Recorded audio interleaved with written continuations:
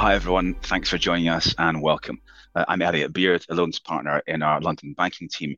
And our panel today includes Lee Irvin, a partner in our debt capital markets team in Dubai, Pierre Summerfield, who heads our debt capital markets team in London, France Vasseur, a partner and sustainable finance expert in our Paris office, and Oliver West, a partner in our structured finance and derivatives team here in London. Thanks, Elliot. Welcome everyone to our discussion on ESG bonds, loans, and derivatives. In this session, we'll take stock of where we are, take a look at some themes in and trends in the market, and look at the challenges that need to be overcome in order for real progress on sustainability and debt to be made. We'll look at proceeds-based debt and sustainability-linked debt across product areas, and we'll focus on transition finance too. What do we mean by that? Well, transition finance is typically defined as any form of financial support that helps high carbon companies start to implement long-term changes to become greener. It bridges the gap between traditional and sustainable financing as businesses begin the journey to net zero. Starting with bonds, if we rewind all the way back to the time of the financial crisis in 2007, 2008, we come to the first ever green bonds as investors sought to invest in projects that help the world's climate. Since then, the green bond market has experienced staggering growth, and green bonds have become truly mainstream. The type of green bonds issued then were pure use of proceeds bonds.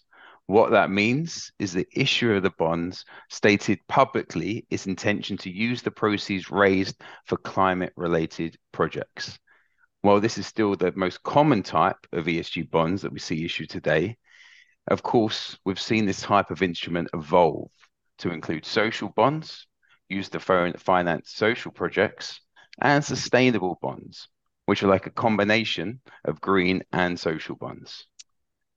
That's right. And the market infrastructure for this kind of bond has also evolved. Currently, by reference to a set of principles put together by the International Capital Markets Association, or ICMA, which on one level is quite interesting. Here's this huge, vitally important market founded on a set of voluntary principles that are not legally binding. What do you make of that, Lee? Well, the work of ICMA in this area has been hugely important, and the green market has functioned very well since its inception. They're not perfect. The risk of greenwashing does seem to hang over the market a little, as it does with ESG generally. This is not something that's unique to the bond world. But then sustainability-linked bonds have been introduced to give ESG bonds some more teeth. What do you mean by that, Lee? What is that? Well, unlike a classic green bond, where the company is really just committing itself publicly to a specific use of proceeds that is considered to be green, a typical sustainability-linked bonds includes targets in the form of key performance indicators or KPIs that are tested during the life of the bonds and that will actually have an impact on the terms of the bond themselves if they're not met, typically in the form of a coupon step up. So you could say this is a case of the issuer putting its money where its mouth is when it comes to issuing green bonds. Okay, right, that's interesting. And that's a growing market.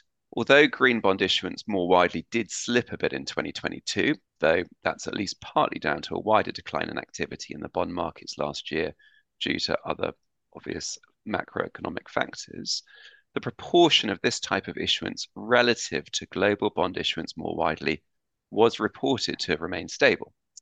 Now, having said that, still a very small proportion of total bond issuance. We're talking single figure percentages versus the total. So there's clearly potential for much larger growth. Is that something you're expecting to see more of in Dubai, Lee? Yes, I mean, the Middle East has traditionally been a little behind Europe with these kind of instruments. We didn't get our first green bond until 2017, so 10 years after the first green bond started appearing in Europe. But we are catching up fast. We advised on the first AT1 sustainable sukuk for Riyadh Bank last year. And actually, just this month, Sharjah became the first Middle East sovereign to issue a green bond. So I suspect it's only a matter of time until we start seeing more sustainability-linked bonds in the Middle East catching up with the trend in Europe. That's good news. So, what are the challenges to overcome here? Well, companies need to buy into this, as do investors. They need to weigh up the commercial benefits versus the perceived risks, not least the reputational risk and possibly market or legal risk of any accusation of greenwashing. There are accusations that have been leveled against some sustainability-linked bond issuances that their KPIs are set simply too low, or they're too easy to hit, so they're not really making a meaningful impact. Issuers also, perhaps understandably, are concerned to retain flexibility around how the KPIs are measured, which means a balance needs to be struck between protecting the interests of an issuer, particularly in, say, a bond with a 5-year term in a volatile economic climate, and having a bond that will really make a difference in the world of transition finance. Yeah, that is true. But I think the field of transition finance is such an important area for companies that they need to have the opportunity to issue the kind of instrument. So I can only see the market increasing. It will no doubt continue to develop. It's likely there's going to be some sort of legislative impact as regulators seek to introduce more of a legally binding structure around this type of instrument. But I don't see that stopping the progress here. And of course, while the bond markets have perhaps been the most visible type of this financing, this is also just one component of the whole market infrastructure. So with that in mind, Elliot, you're a partner in the loans team in London. What are you seeing on this? Thanks, Lee. Yeah, look, that's really interesting. And many of the same themes that you've mentioned are at play in the loan markets too. In terms of proceeds-based debt, so debt issued that has to be used for prescribed ESG purposes, the market is still very much focused on the E in ESG. Issuances are down on last year, as you peers mentioned, but there's been an increase in the sophistication and variety of the debt instruments in the market. We've seen the rise of blue loans and bonds. That's where proceeds of debt are used for the protection of marine ecosystems and more broadly for projects relating to things like improving seaworkers' working conditions, access to drinking water in coastal communities, water and waste management, maritime transport, coastal ecotourism, and sustainable fishing, and so on. We've also seen an increased focus on the S in ESG, and the social loan principles have been important in driving that. Here, proceeds are used for projects aiming to mitigate the effects of a particular social issue or to aid vulnerable people. Examples include affordable housing, employment generation, increased educational attainment, food security, and general socioeconomic empowerment. We even saw the so-called Rhino bond being issued last year, which operated as a normal bond, save that the coupon was paid into the conservation programme, with investors to be paid out depending on the success of the initiative, which was aimed at increasing the number of black rhino in Africa. The investor payment, should it be made, will be funded by a philanthropic element. It remains to be seen whether conservation loans and bonds will take off as a separate class of sustainable debt. As Piers mentioned, transition loans are a key way to allow borrowers and issuers to access the sustainable debt markets who wouldn't ordinarily be able to do so given their so-called brown characteristics, the obvious example being oil and gas companies. Although some borrowers and issuers have made and been active in the market with transition debt, the market remains challenging and has yet to really take off. Part of the reason for this is the lack of established transition debt principles and standardized metrics for evaluating the extent to which decarbonisation projects can qualify for transition finance. And we hear from clients that they can use other forms of sustainable debt to effect a similar outcome. For example, sustainability-linked loans, which have more established principles underpinning them. Thanks, Elliot. Can I make some observation of what I've seen in the French market? The European Central Bank has decided that bonds with coupon structure linked to certain sustainability performance targets will be eligible as collateral for Eurosystem credit operation and also for Eurosystem outreach purchase for monetary policy purpose, provided they comply with all other eligibility criteria. So, since 1st January 2021, environmental SLBs have been eligible as collateral for the Eurosystem and for the corporate sector purchase program. This decision partly explains the growth of the European market. According to Banque de France, in the first half of 2022, almost 16 billion euro was raised by SLBs. For example, of the French market, in last November, Orange, the well-known French telecom operator announced that it signed an agreement with 27 international banks for a new sustainability-linked multi-currency of 6 billion euro syndicated revolving facilities in order to refinance in advance its existing facility expired December 2023. That's interesting. Great. Thanks, France.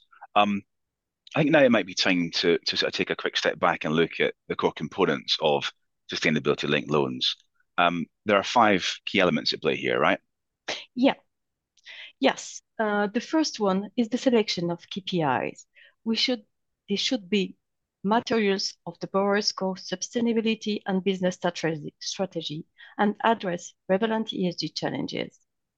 And importantly, they must be genuine, objective, and rigorous.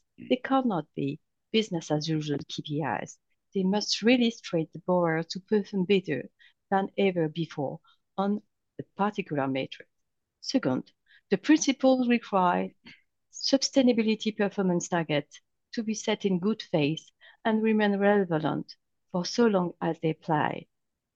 What's clear is SBTs should be set taking account of recent performance data and should be over a 3-year time frame.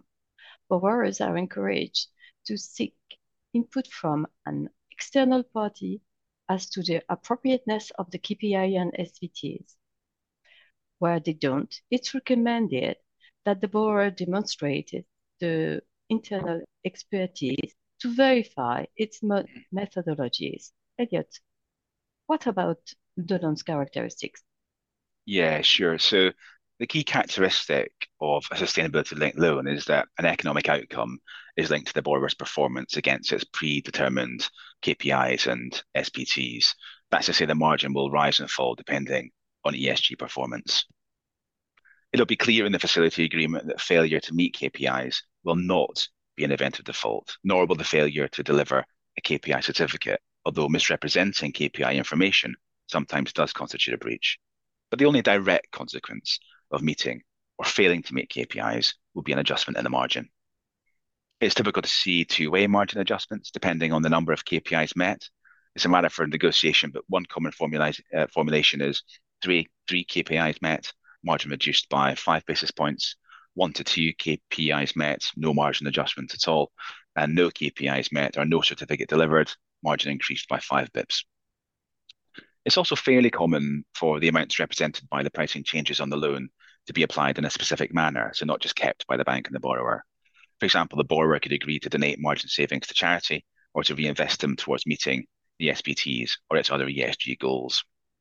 In terms of lenders, for some, the perception of benefiting from a failure to meet SBTs of their borrower has meant that either lenders have agreed to pay those increased amounts to charity or have allowed the borrower to retain increased margins, provided that it applies those increased amounts towards SBTs or other ESG goals of it. But equally often, the facility agreement is silent on how lenders should apply any increased margin. The fourth principle relates to reporting. Borrowers should, at least annually, provide sufficient information to lenders to allow them to monitor performance of the SBTs and to determine that the SBTs remain ambitious and relevant to the borrower's business. Excuse me, that's the point you, France, were making a second ago. And finally, the fifth principle requires that borrowers obtain independent and external verification of their performance against the SBTs and KPIs by a qualified external reviewer with relevant expertise, such as an auditor, environmental consultant, or independent ratings agency, at least once a year. Transactions without independent and external verification of performance will not meet the requirements to constitute a sustainability-linked loan. I think there are a couple of really important points here. The first, I think, is what we said about key loan characteristics. Ultimately, the economic incentives for companies to meet ESG targets set out in these debt instruments are minimal. That's to say the margin moves up and down in insignificant amounts. And importantly, debt doesn't default if KPIs are missed, typically. And until it does, having sustainability-linked characteristics in debt instruments will likely not meaningfully impact on improved sustainability because they won't be important enough to the borrower to drive better behavior and practice. I think that's a key takeaway from what what we're seeing today. 2022 was not a good year for sustainability-linked loans and bonds. Last year on sustainability-linked bonds, the market saw a 37% decline on 2021 issuances, and there was a similar decline in the loan markets. A number of commentators have started to describe the sustainability-linked debt market as somewhat dysfunctional for this reason, and issuers have not really benefited much from the so-called greenium, the lowering of the cost of their debt under these instruments. And similarly, issuers in no great numbers have suffered the disbenefit of increasing pricing as a result of failing to meet KPIs. Indeed, Polish oil business PKN Orlen became the first SLB issuer to pay a coupon step-up last year, with its coupon increasing by just 1/20th of 1%. And many worry that sustainability-linked debt in some cases can facilitate greenwashing, allowing issuers to overstate the impact of their ESG debt. Elliot, that's right. It goes back to what I said earlier about how KPIs must be genuine and really straight to borrowers and its performance in ESG and be independently chosen and verified. Greenwashing is a key issue in the French market at the moment, and it is everywhere I know. Julien Lefournier, who is a lecturer at a university in Paris and a former banker at Crédit Agricole, said borrowers choosing their own targets on sustainability-linked debt was like the French singing contest in TV, École des Femmes, where kids pick their own songs and evaluate each other's. They all win, they all get the first prize. However, standardizing how, what, and how ESG metrics are measured and reported on may go some way to addressing the greenwashing problems.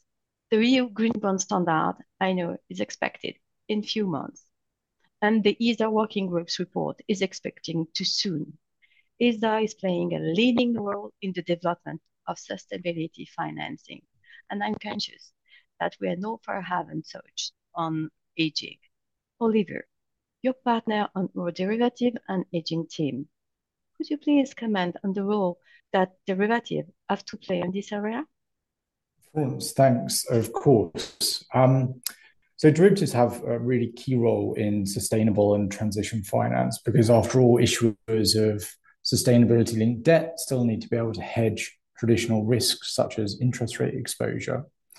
Not only that, but derivatives are inherently flexible products, so they can themselves be structured to incentivize performance against ESG objectives. And there's already an established market for sustainability-linked derivatives, or SLDs, albeit one which remains very small as a proportion of the total market for finance-linked hedging. We tend to see SLDs used in conjunction with sustainability-linked debt, where they further incentivize performance against ESG criteria. So, for example, the margin payable under an SLD will often vary according to performance against the relevant KPIs, along the lines, Elliot, that you discussed earlier. However, SLDs are not necessarily straightforward to implement, at least on the first occasion. It is not simply a case of applying the KPIs from a sustainability loan or bond and simply adding them into a derivatives contract. SLDs give rise to a host of structural and legal considerations which need to be worked through, and some of these may or may not come up when structuring the associated debt. So touching very briefly on these, and first in terms of structural considerations, possibly first and foremost, there is the question of how does the bank providing the SLD effectively hedge itself? So in contrast to a traditional interest rate or currency hedge, the cash flows with an SLD are subject to more variables, making it more difficult to predict and hedge effectively. That, of course, then impacts on pricing for the SLD. And linked to pricing is the question of valuation. So given that cash flows under the SLD are contingent on those variables and certain events occurring or not, how do you predict the occurrence of those events at any particular time? And how do you value your derivative at any particular point in time? Also, how do you monitor the achievement or not of the KPIs? And going back to a point made earlier, if you rely on data or verification from a third party, is that cost effective? Does that actually make a transaction too burdensome from an administrative perspective? Another consideration is how would a change in circumstances affect the terms of a trade? So, for example, if you had an SLD which has KPIs linked to emissions, what would happen under the contract if the counterparty undertook a merger which led to its total group emissions suddenly doubling overnight, for example? And then finally, how will an SLD be treated for tax and accounting purposes? And importantly, where you're hedging an associated debt, would you benefit from hedge accounting if you are the underlying borrower? And then touching briefly on the more legal and regulatory considerations, I think parties first need to consider how their SLD is going to be characterized for the purposes of applicable regulation. So if you look at EMIR in the EU and UK EMIR in the UK, not all contracts which we might call an SLD are necessarily going to be derivatives within the scope of that regulation. Second key question, and assuming that your SLD is a derivative within scope of that regulation, is would the contract be classified as a hedging instrument? And therefore, is it excluded from counting towards the mandatory clearing and margining thresholds for non-financial counterparties? It can't necessarily be assumed that an SLD is a hedge 100% of the time. And then when documenting SLDs, we find that consideration needs to be given to the rules against penalty clauses on some occasions. Because SLDs typically operate so as to vary payment obligations by reference to KPIs, they can sometimes operate so as to increase payment obligations where there is a failure to meet designated objectives. And conceptually, that is quite similar to a penalty clause where one party has failed to make a specified payment, which results in a breach. And so sometimes that needs to be structured around to find a solution that works contractually. And then finally, it's probably worth flagging that in the derivatives world, it's quite important to consider the enforceability of closeout netting with these products. And that can sometimes be taken for granted by people who are transacting in netting-friendly jurisdictions. But there are various reasons why the enforceability of closeout netting with an SLD may be prejudiced, or why the SLD is not necessarily going to be within scope of the existing industry opinions. And so in some cases, it is going to be advisable or necessary to undertake a bespoke netting analysis for an SLD. So in view of those issues, I think it's really important that from where we are now, the industry moves to achieve a degree of standardization, which there isn't at the moment, as that is what is going to really drive efficiency and make these products more cost effective and make them more attractive to end users. ISDA is taking a leading role in this area, France, as you said. So too are banks who are looking at really growing their platforms for offering these products. So although the market remains pretty nascent, I think we are optimistic and positive that we will see continued growth in these products. Great. Thanks, Ollie. Okay, everyone, that is it from us. Please do get in touch with Piers and Lee on the bond side, with France and me on the loan side, and of course, Ollie there on hedging. Thanks ever so much for joining us today, and we hope you enjoy the rest of the event.